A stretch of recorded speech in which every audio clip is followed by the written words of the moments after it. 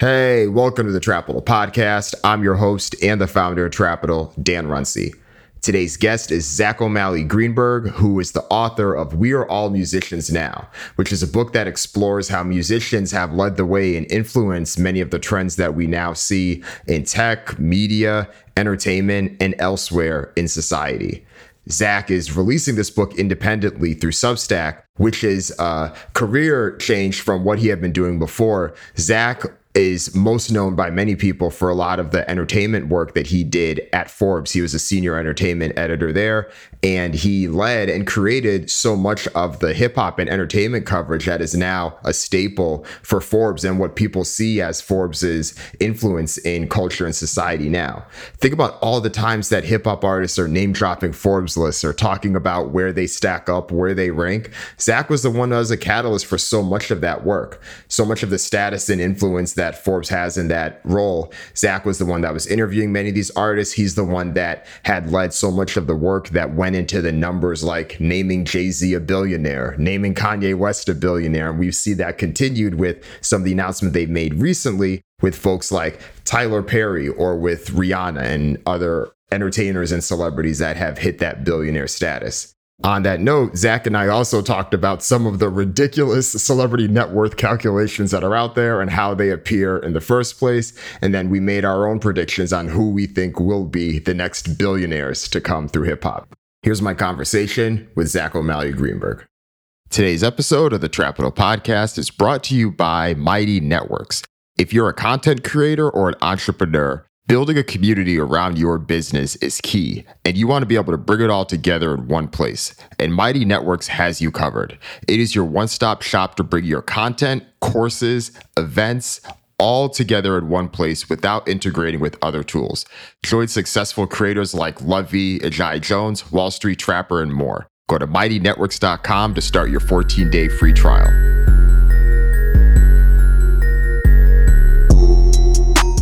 So we got my guy, Zach O'Malley Greenberg, back on the podcast. He's the author of We Are All Musicians. And Zach, first off, welcome back. Not too many repeat guests, so I'm glad you can make it happen. And it's always great to talk to people again.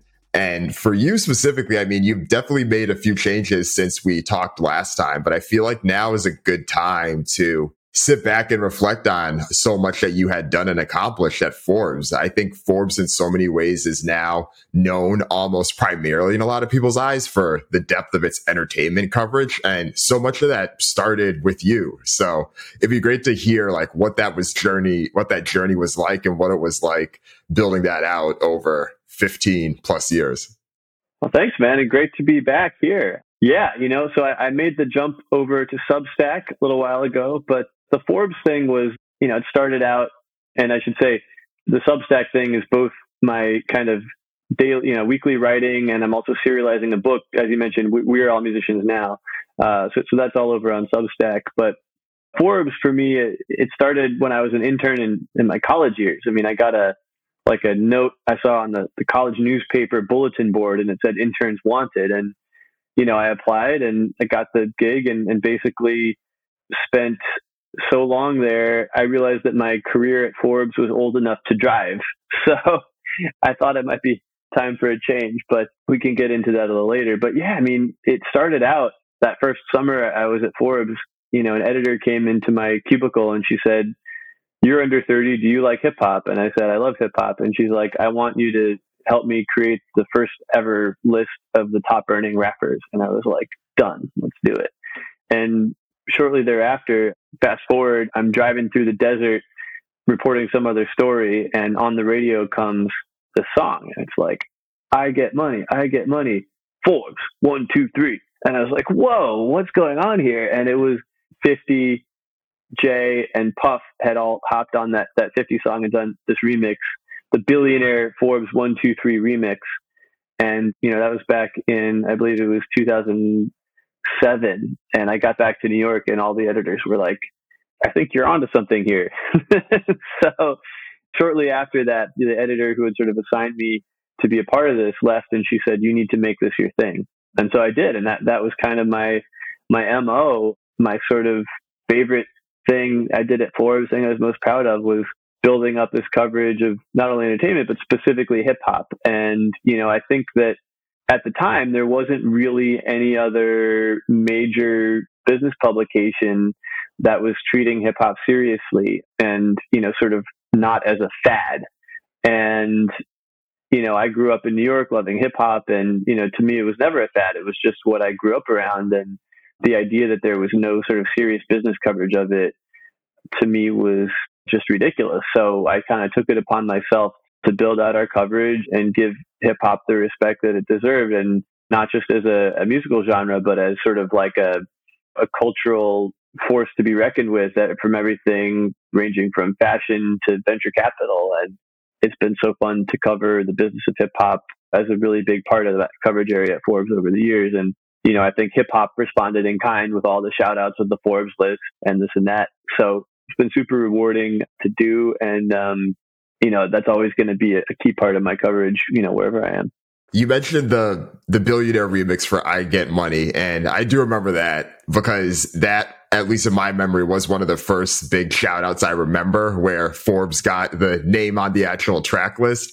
What are some of those other pivotal moments or like those watershed moments you can remember of like, oh, like this is growing? Because I'm sure that was the first one, but I'm sure there were others after that too. I think that another watershed moment really was Bruno Mars. I want to be in the cover of Forbes magazine.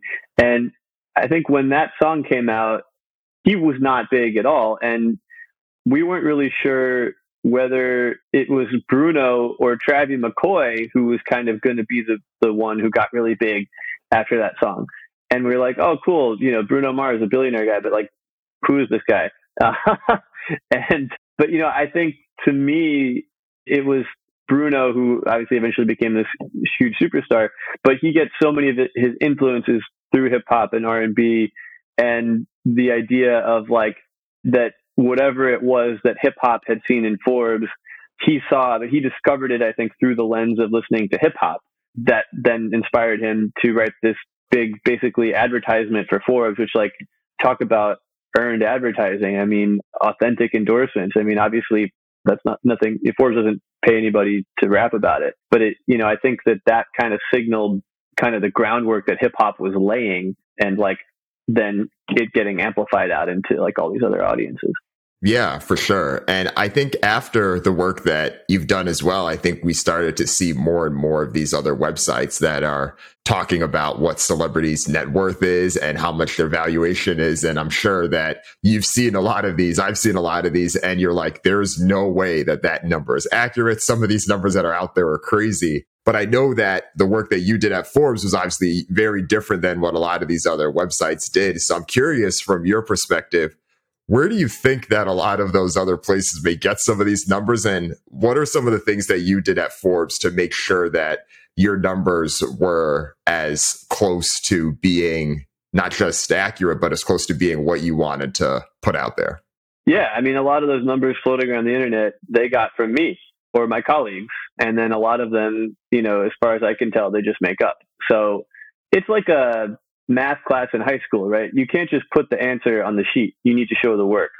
And let's say that was how it always was at Forbes. Like, even though I was the one doing the valuations for the hip hop stuff for the most part, I still had to get it past the billionaire's editor, right? If you're going to call Jay-Z a billionaire, you need to convince the billionaire's editor, who also signs off on the number for Elon Musk and Bill Gates and Oprah. And yeah, you have to show your work. And so, although you may not see all the work on that page of the magazine where it has the line that it says Jay-Z $1 billion, rest assured that, deep in the bowels of the Forbes billionaire wealth database, there are pages and pages and pages, months and months and months of work on that Jay-Z number. So, Jay-Z in particular, just to give you an idea of the work that goes into it, I spent more time showing the work, showing the proof of work for that billionaire valuation than I've spent on many cover stories I've written. It was months and months of going back and forth, of valuing every single company in his portfolio, of talking to sometimes 3, 4, 5 different industry analysts, booze analysts when you're talking about Armand de Brignac, music analysts for the music stuff, Spotify analysts for the title stuff. And because with Jay, most of the companies are privately held and not, he didn't until recently, sell big chunks or most of, his stakes in Tidal or half of Armand Brignac. You have to actually dig around, and it's shoe leather reporting. You got to go and scrounge up the numbers, and you have to get people to talk to you on background, and then you find the revenue, and then you compare that to a similar publicly traded company, but there aren't exact comps because Jay-Z's champagne company was just champagne, and like a lot of the publicly traded companies are champagne and other spirits or champagne and fashion or whatever. So, it's just a lot of that back and forth valuing of companies and figuring out what his percentage is, and just a ton of reporting that goes into it. So long story short, that's why I get so annoyed when I see numbers out there that are just very clearly somebody making something up to put on a page, because I know how much work goes into those numbers when I create them and when my colleagues at Forbes would create them. It is really like it's both an art and a science. That's something that takes a lot of time and care to get right. And with that Jay-Z example specifically, because you said so much effort was put into making sure that top line number was set, was a lot of it more so just trying to get as precise as you could, or was it the broader aspect of, can we verify that Jay-Z is a billionaire?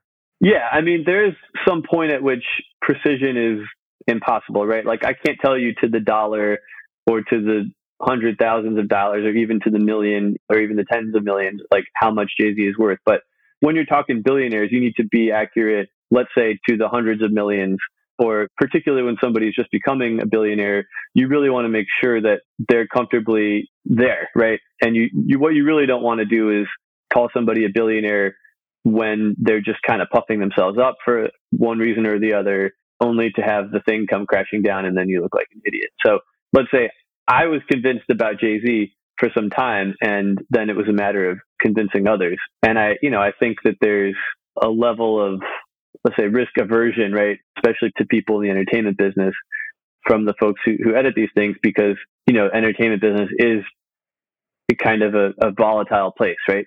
But Jay-Z is an exception. I mean, Jay-Z is like, he's that guy who's going to just keep growing and finding ways. That line that he says, "Put me anywhere on God's green earth, I'll triple my worth." And to me, like, I think when I first heard that, he was probably worth $400 million, and here he is, tripled his worth. So, and then some. I mean, I haven't done the latest number yet, but I anticipate there's going to be a lot of work to be done and proof of work to be shown following Jay-Z as he continues his climb, because I don't think he's stopping anytime soon. Yeah, especially after the moves that he's made since you put that out. I mean, there's been the Ace of Spades deal and the Tidal deal. So all of that, I'm sure, and that's just part of it, right? There's this Tiffany's deal. There's so many things that he's continued to do since then. Yeah, in a funny way, it's like he's like that person in your fantasy baseball or football league who's like always making these trades, and they may not all make sense in a vacuum, but actually, if you kind of put them all together, they're always building towards something else. They're always building toward that next big deal. And I kind of think that, what we're seeing now with the big payouts he's gotten for Tidal and Armand Brignac, these have all kind of come, the timing is kind of fascinating to me, right? Like, I think that he's preparing something else that's pretty big. And I've always thought that a big thing that he would like to do down the line is to own not just a token piece, but like a significant and ideally a majority share of an NFL football team. And these are multi-billion-dollar entities. So, you have to be pretty wealthy to be able to do it. You have to be able to, take out some cash, but there are restrictions on, how much. It's like joining a co-op or something. If you're buying in, it's not just that you're approved for 20% down for whatever mortgage. Like, they may have a requirement that you have to put down 50% or pay all cash or whatever. So I do see him building towards something, and I kind of think that his next step is a professional sports team, and not just in the way that he had a piece of the Nets back in the day. Yeah, that's a good point, because I think that's the distinction. I think it was 0.15% or a 15th of a percent. It was some decimal point of what he owned. And I remember the rumors started to come out about him wanting NFL team ownership right around the time that he had made the deal with NFL Commissioner Roger Goodell for Rock Nation's partnership for NFL's entertainment and the Super Bowl halftime show and all of that. So yeah, I'm with you. I think that'll eventually come for sure. And I think some of the things that he's been doing as well, it seems like him and Jack Dorsey are stepping more into crypto. And I feel like even him turning his social media avatar into a crypto punk, like he's clearly trying to lay some groundwork for all of these things. And yeah, I mean, at that point, it's like those are the things that you would naturally expect him to do. But yeah, I do think that of all those things, the NFL team ownership is definitely the big one. No, for sure. And, who knows? I mean, maybe he tries to buy the Nets back outright. Maybe he tries to get in on a baseball team. But I do think with Jay-Z, first of all, Jerry Jones isn't selling the Dallas Cowboys, and the Steinbrenners aren't selling the Yankees. But Jay-Z is, he's not the one to kind of go after and have the sort of like primo a number one brand. He wants to go to the rival and build them up, or he wants to start his own thing. So that's kind of the way, that's what he did with the Nets, right? He didn't do what he did with the Nets, with the Knicks, because they were already kind of fully realizing the power of their brand. But he saw an opportunity to turn the Nets into something cool and to be a part of the move to Brooklyn. And I think that's what he would probably try to do in the sports team too. Yeah, definitely, for sure. Well, let's shift gears a bit. I want to talk more about you and some of the moves you've made specifically, because I think a lot of this does relate. We're talking so much about how entertainers are doing multiple things, how they've shifted their model over time. And it's been interesting to see how you, as a journalist and as a writer and someone that's now doing their own thing, has done that. Because I think over the past 2 to 3 years, we've seen a number of big name journalists like yourself that have moved off of the brands and companies and the publishers that they've been with for years. And they're like, you know what? I want to branch out and do my own thing. I want to launch my own. And a lot of them have gone on to Substack, which you have, but I think you're doing it in an even more unique and interesting way because you've written several books. And this time, instead of releasing a book with the traditional publisher, you are releasing your next book, We Are All Musicians, through Substack. And that is essentially the publishing outlet that you're using for that. And I think that's a really interesting model. And it would be great to hear what that decision was like to leave Forbes and then work with Substack now, working more independently on your own thing, and what it's been like. Yeah, I mean, so, there was an intermediate stop there that sort of didn't happen, but was crucial to this whole process for me. And so, like I said, my career at Forbes was old enough to drive, and I felt like it was time to try something different. And I mean, honestly, like seeing the hip hop thing through from the very beginning of the serious coverage of hip hop in, the business media world to Jay-Z becoming a billionaire, Kanye on the cover, like I felt like I had sort of like accomplished my mission. Like I had followed this movement, this kind of like ground shaking cultural institution, right, to this pinnacle. And I didn't really know what more there was to be done at Forbes. And so I got this great offer from, shall we say, a rival publication, and with all kinds of great promises and really an emphasis on the writing, which is my favorite part of the job, to be really almost exclusively doing long form features. And so I said my goodbyes at Forbes. I took a few weeks off. I signed this offer letter to leave. And then a few days before I was supposed to start, I got this basically an IP grab, this like 50-page document that sort of seemed to want to own 100% of all of my everything. And for me, I do a lot of stuff outside of the day job, including books and some TV and film stuff that I'm starting to dabble in. That wasn't kind of part of my how I had conceptualized this next step. And, it was all news to me. So I brought in my book agent, and he tried to kind of bring us to some kind of agreement. But basically, the other side wouldn't really budge. So I walked away. And I wanted to, I think after that experience, what I realized is that, a lot of these newspapers and magazines are starting to see the appeal of the possibility of getting a piece of a Hulu series or Netflix or whatever. And I think even more insidiously, some of them want pieces of your books, not for the sake of it being your book, but because there's a sort of backdoor. If, yeah, maybe they have the rights to produce your articles, to option them and turn them into TV or movies. But if you write a book about one of your articles and they don't have that right too, you could go then option the book and turn that into something, and kind of get around it that way. So, you're seeing some publications are now calling for reporters to have to get permission to even talk to a book editor or a literary agent, which I think is just bonkers. And anyway, how could I really follow these guys, Jay-Z and Puff and Dre, through their entire careers, and then go and like give away all of my ownership of my own intellectual property? It would be so hypocritical and like just feeling wrong, like I don't know. It doesn't really feel right to me to be doing that.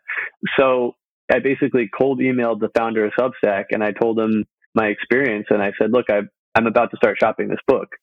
We're All Musicians Now. But I'd be interested in serializing it on Substack, Charles Dickens style. Week by week, you get a different chunk, and that's for the paid subscribers. And then for the free subscribers, I would do the Zog blog. I would do basically what I was doing at Forbes, intersection of music, media, and money. And, within a week, because startups move fast, we'd come to an agreement, and they made it worth my while to come over and gave me a grant, as they've done with some writers. But, at the end of the day, the model doesn't work if people don't sign up. And so that's on me. And that's now, in addition to writing and creating really compelling work, I have to go out and do the audience development, and there's no safety net for that. There's no somebody else's responsibility. It's, as it's all on me now. And that's a whole different side of the brain from creating. And it's a side of the brain that I like to use too. So it's been a really fascinating journey. And so I've only been doing the Substack thing now for a couple of months, but I'm doing the weekly blog posts, and then I'm rolling out this book, and I just love the rhythm of it. I love the idea of being my own boss. I love the creativity, the freedom of voice. I'm not trying to have to adapt my voice to be some publication's voice. It just gets to be me, and I get to say what I want. So, it's super freeing. And then at the end of the day, knowing that I own my work, I can sleep easier at night.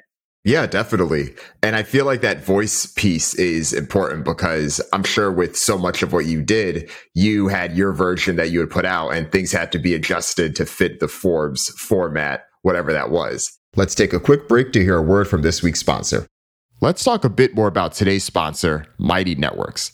As a content creator myself, I know firsthand how many tools are required to run a business like this. And managing all those tools can be time consuming, and it can take you away from the work that you do best. And that's exactly why Mighty Networks was started. Not only can you bring everything together on one platform, but your community is at the center of it all. That means you have your own network effect, and your Mighty Network becomes more valuable with each new member who joins. You could offer them your content, courses, events, and more all in one place without integrating with other tools. You can customize your branding, track analytics, and spend more time on what you do best. You'll join successful creators like Lovey Ajayi Jones, Wall Street Trapper, and many more who have built their own Mighty Network. Don't waste time navigating numerous platforms. Join the creators who have unlocked something new with their Mighty Network. Mighty Networks is offering a 14-day free trial to new users. Learn more at mightynetworks.com. How different is the Forbes voice versus your voice? Yeah, it's different. I mean, I think that one of the things that Forbes does that I do appreciate is that they do leave room for some first person in there. There's I wouldn't call Forbes a gonzo journalism publication by any stretch, but it's certainly more gonzo than The Economist or the Wall Street Journal.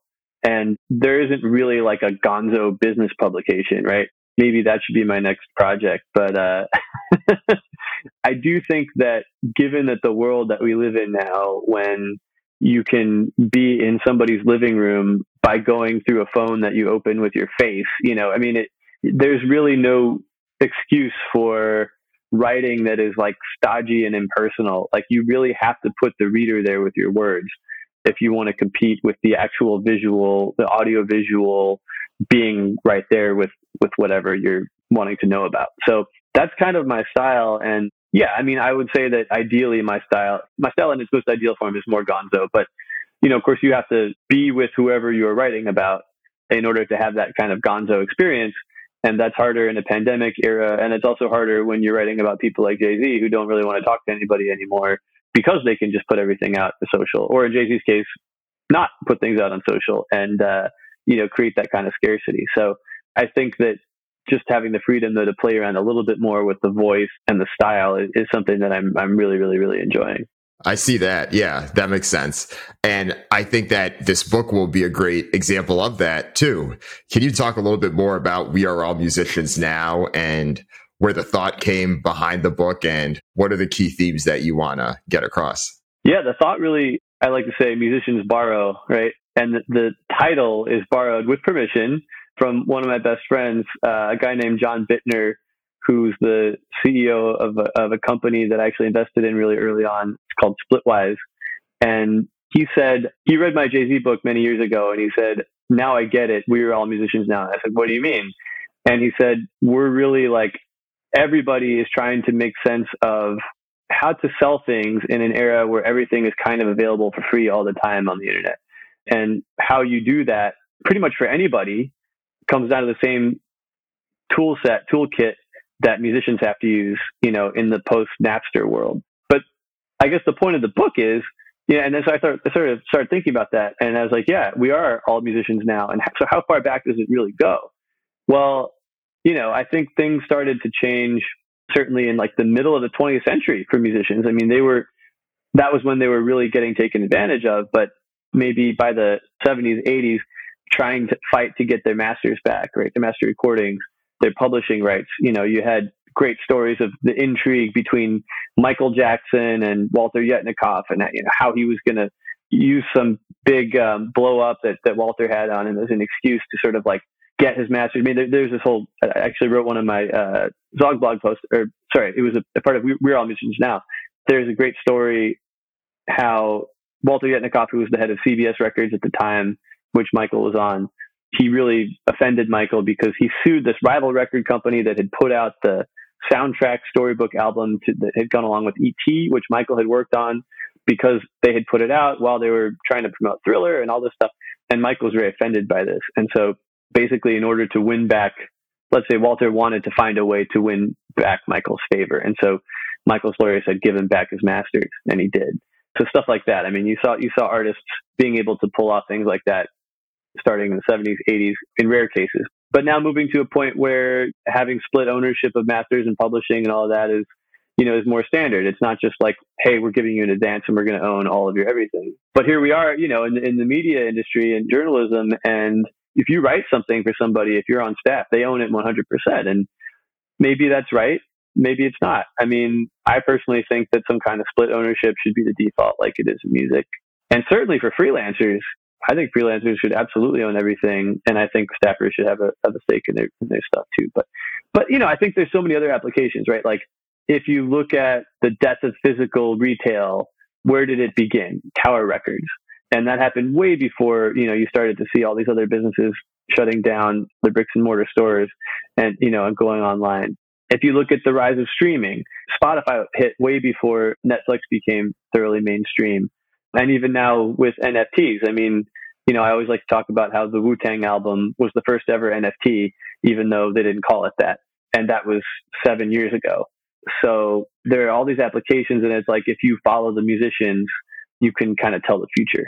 Yeah, definitely. And that last example there also makes me think about some of the issues and lawsuits that Hollywood actors have been having. Scarlett Johansson is suing Disney because of what she feels is a breach of contract with Black Widow being on Disney Plus. And that reminds me of the arguments that Taylor Swift had about Spotify and not wanting her music on Spotify for years. And it even dates back to some of Metallica's issues with Napster from 2 decades ago. So I think that tracks as well. And I think another example, you had mentioned this in your writing when you were talking about the book, is just even the concept of the iPod. Everything that we're now doing from a mobile technology perspective, that was a music product, and that paved the way for what people are now doing with video, what people are now doing with all of these other things. Exactly. I mean, it was a music player, like that thing that you have, in your hand, that was a music player before it was a phone.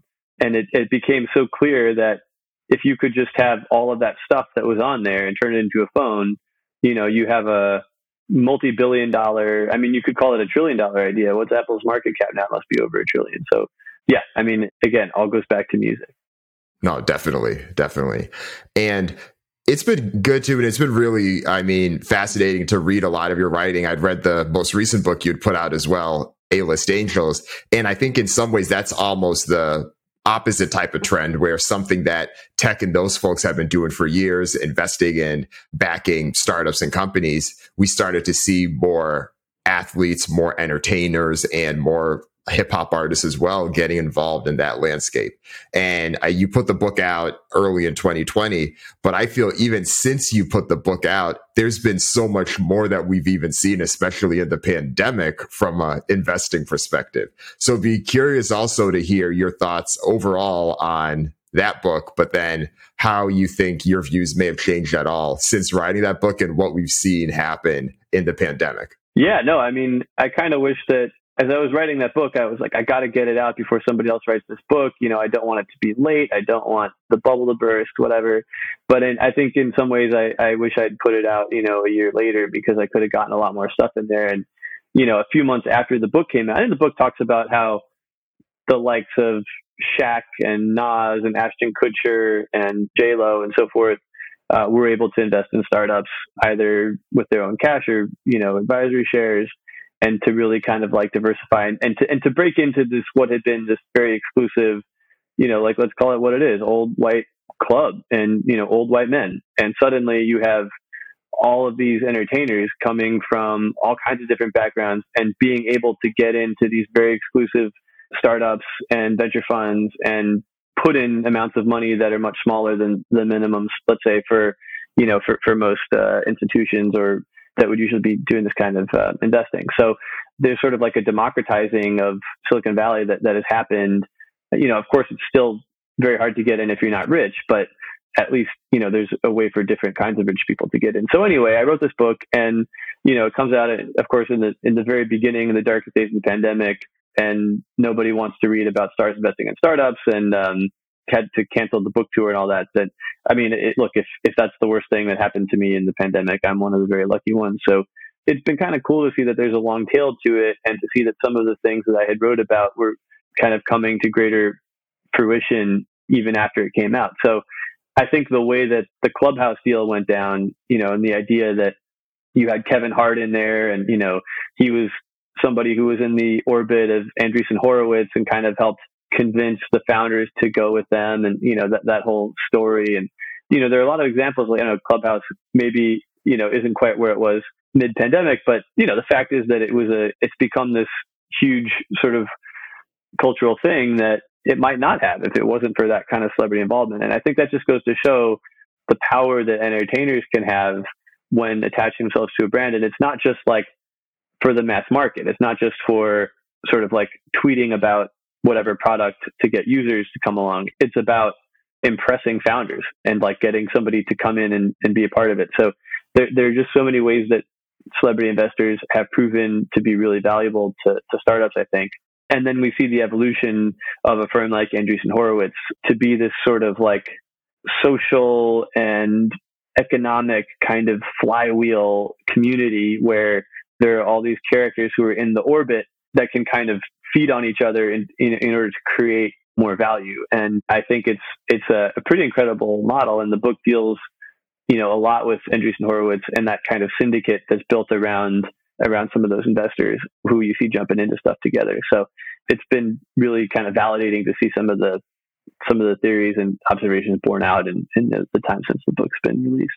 Yeah, I hear you, especially on the part about you feel like maybe the book was a little bit ahead of its time. And I know that's something that people have often said about, especially things that are like cultural trends. And a lot of these things are easier to see when we're in hindsight. But still, I think that it's almost better to have something like that out there because it does help some of the content age well. I mean, you had a whole chapter in there dedicated to Nas. And I think a lot of people knew how prolific Nas was, but his exposure, what people realize, especially after the Coinbase and the Robinhood deals earlier this year, has gone to a whole nother level. And you have the reference point for that, right? That's right. And you're seeing, Nas's exits from a lot of the companies that I talked about. And I interviewed Nas, and, that's all in there. And there's some of his insight about why he invested in certain companies. I talked to his manager, Anthony Sala, who told me this great story about how they were going to invest in Casper, or rather, the opportunity to invest in Casper came along to Anthony, and he was like, "Ugh, mattresses. Why do I care?" And Nas was like, "Wait a minute, no.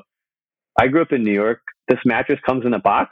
Like, you can just take it up the stairs and it pops out in your apartment like a caterpillar. I mean, that's amazing." And so they're like, "All right, sure, why not?" And and now we're seeing the sort of the fruits of that labor. But I do think that your Coinbase. I mean, that was another story that was in there in terms of Nas being a really useful part of the team. But I think that entertainers, and specifically musicians, they bring a certain je ne sais quoi to the table. And it's like, there's that instinct, there's that, like, what's hot or what's going to work, or like what people want. You have to be able to deliver that as a musician, and you also have to be able to deliver that as an entrepreneur, as a VC or a company. Yeah, definitely. I think that it's always really cool to hear the stories about what made certain celebrities or entertainers decide to invest in things. That Nas Casper in a box story is great. I also think this is another one you may have mentioned, but I think it was Shaq that had invested in Google because he had heard some people talking about it on an elevator, and that just gave him this hunch that it was this thing. Oh yeah, no, that's hilarious. Looking back, it was even better. It was like he was playing with somebody's kid at a restaurant. They came up, maybe they wanted his autograph or something. And, he was just nice to this kid. And so the kid's parent came over and was basically like, "Hey, do you want to invest in pre-IPO Google?" It's like, Shaq was like, "Oh yeah." And maybe he'd also heard of somebody talking about it in an elevator. And so he was like, "Yeah, sure. That sounds cool." And I ran it by his team and got in and did incredibly well. And like, Shaq won't share the numbers. I did push him on it, but he was sort of like, "My mom says that it's not polite to talk about money." And so, what are you going to tell Shaq? But yeah, all right, I guess we're not going to talk about money. But no, I mean, the thing about somebody like Shaq is, and this is one of my favorite stories from A-List Angels, I interviewed the founder of Ring, the doorbell/video doorbell security startup now purchased by Amazon. I think it's for $1 billion. And the founder's name is Jamie, and he was telling me how he brought Shaq on as an investor, I think for some of the reasons that people usually bring celebrities on, just brand awareness, especially consumer-facing stuff. It can come in really handy. But he had a meeting with Shaq, and he was saying how Jamie, the founder, really wanted to get in touch with more law enforcement officials to really be able to sell Ring as this sort of law enforcement approved home security measure. And Shaq is like, maybe it seems like he's not paying attention or something. And then he hands Jamie the phone, and it's the Miami police chief who Shaq knew from some TV show he'd done down there, and made that connection. As it turned out, Shaq had studied to be, or trained to be a sheriff's deputy or something like that, some kind of law enforcement official. And so he had all these connections that he was able to hook up with Ring, which made a huge difference. And that's sort of like not what you would think a celebrity would bring. Like, that's not kind of the value that you would usually associate, but they all often have these connections. And then there's also this thing of like, if Shaq is calling you and you've never met Shaq, you're going to pick up the phone because it's Shaq. You're like, "Oh, that's interesting. I'm a founder and I'll pick up this phone," or "I'm somebody who another founder wants to do business with." I probably wouldn't pick up the phone for this unknown founder, but if it's Shaq, like, why not? Yeah, that's interesting. I'll do it. So, I think there's a lot of paths to value for these characters when they come in to be part of a company. That's a great story. I'm glad you shared that, because I know that people, may have heard the Google thing, but I don't know if they knew it to the depths. And obviously you have the insights there. So no, I appreciate you sharing that. Definitely. All right. Before we let you go, I want to do a quick fire round of some predictions of who we think will be the next hip hop or entertainers to be named on that billionaire status. And well, I'll leave it open there. I mean, I have some thoughts, but I'm curious. Who are the names that come to mind? Who do you think is going to get there next? Well, I was thinking about this a lot, and I do kind of have my billionaire radar always up. And, unfortunately, my pick would have been Rihanna, but Forbes just called her not only a billionaire, I think 1.7 billion was the number. So there goes that prediction. But I do think Diddy's going to get there. And that's maybe a more boring prediction because it's been such a big story and he's like very open about it. But, he's kind of stuck in the $700-800 million range. I'd love to be stuck in the $700-800 million range personally, but why do you think he's stuck there? Do you think it's like Ciroc has just, reached kind of where it's at, or there hasn't been any like big major business moves? Or I mean, I think Ciroc is still a very healthy brand, but I think it's already gotten to be is it number one or number two? Maybe it's like number two. It's tied with Kettle One for number two, something like that. I don't know. It's up there, but it's like, there's not much further up to go. So, but you never know with him. And I think that's the thing is like, it felt like his career, like how many times has it felt like his career was stalled? I mean, in the mid-aughts, it felt like his career was stalled maybe. And, and then he reinvented himself, really in large part with Ciroc. So I never count him out. And I think that he's always working on whatever the next big thing is. But many years ago, I was talking to somebody about, it was an industry insider who knew all these figures and like these individuals. And I said, who do you think would be the next billionaire? And he said, I don't know, but he said, probably somebody's going to come out of left field, somebody who's really brilliant and just has some great idea. And then it just catches on and becomes this huge thing. And so that was Kanye. That was Yeezy. I mean, and who would have known, in the days of the Red Octobers when you could get them for a couple $100 or something. My God, I wish I picked up a couple pairs, but how would you know that Yeezy was going to be this $1 billion business? I mean, it's just, if you have an idea or a design or something that just so resonates with people, it can scale really quickly. And so, I would think more toward like, who is the most creative person kind of coming out of the music world and particularly hip hop. Somebody like Travis Scott, I think would be a good guess, because you could see Cactus Jack maybe following the Yeezy kind of path, and that could very quickly escalate into a valuation that would put him, at that level. Yeah, I'm glad you said him, because that was the person that was on my mind, because I think the distinction you made is important too, because I think I look at Diddy almost similarly, the way I may look at someone like a Master P, right? Both very successful, both well into those, 9-figure net worth status. The difference though is that they are leading mostly either mature businesses or businesses that have, much lower multiples that they're involved in. Still healthy businesses, still very successful, but that's different than, someone like a Rihanna starting something like Fenty Beauty and all the Fenty brands that skyrockets. The product sales that just skyrocket from that. Adidas and what Kanye has done with them and Yeezy skyrocket. And I think you look at someone like Travis Scott, I think the number that I saw out there last year for 2020 was that he had made over $100 million from all the product sales endorsements. And most of that is him licensing those and his name and his likeness to other companies. What does the Travis Scott product that he puts his backing behind that gets all these ragers supporting it 100%? Yeah, that's what it is. Because I think we've seen it. Product sales is, for the most part, what drives people to that next level. And so I do think he's probably one of the better people to bet on there. Yeah, and I think when you look at how net worth is calculated, it's really, if you own a percentage of a company that is worth in the billions, that's the fastest path to it. Because if you're somebody who goes out and tours like crazy and sells out arenas and so forth, I mean, that's a great way to make a lot of money. But even if let's say you're doing arenas and you're grossing like $1 million a night, well, maybe you're only taking home $300K or $400K out of that. And then you have to take into account your travel expenses and whoever else is coming along. And so maybe you're looking at more like $200,000 a night. And then there's, you write all that off, but then you still have to pay taxes. You probably live in California. So that's like $100,000 a night.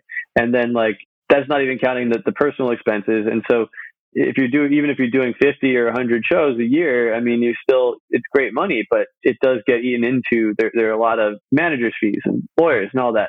It does get whittled down, and then you have to find a way to keep it and grow it. But if you found a company or you invest in a company that is really taking off like a rocket ship, all that value is right there. And I think actually, because of the way the numbers are calculated by Forbes and how I would calculate them independently, it does look better before you sell, right? And maybe this shouldn't be done this way, but let's say you found a company it has a $1 billion valuation and you own it outright 100%. I know that never really happens, but let's just say then you would be worth $1 billion. But yeah, I mean, you're not really, because if you sold it for $1 billion, then you would have to pay all the taxes and you would have to do this and that. And then you would have, whatever, half, 2/3 of that number. So the method of calculation does advantage people who are invested in startups or have founded companies that have not sold yet. And, and then there's sort of like Uncle Sam takes his cut and then you get a lower number. So based on the way things are calculated, especially, I think somebody like Travis Scott, who could have a company, a product line that has a certain valuation and not necessarily be selling it, you can get to that number. Of course, like a lot of times we don't even find out how valuable something was until somebody sells it. So that's the flip side. Yeah, definitely. Well said, man. Well said. Well, Zach, man, this is a pleasure. Thanks again for coming on. And before we do let you go now, you just give one more plug. Where can people find your work? Where can people find We Are All Musicians Now? Yeah, you can find it on Substack. The friendly URL is zogblog.co. And yeah, hope you'll check it out. Thanks for having me on.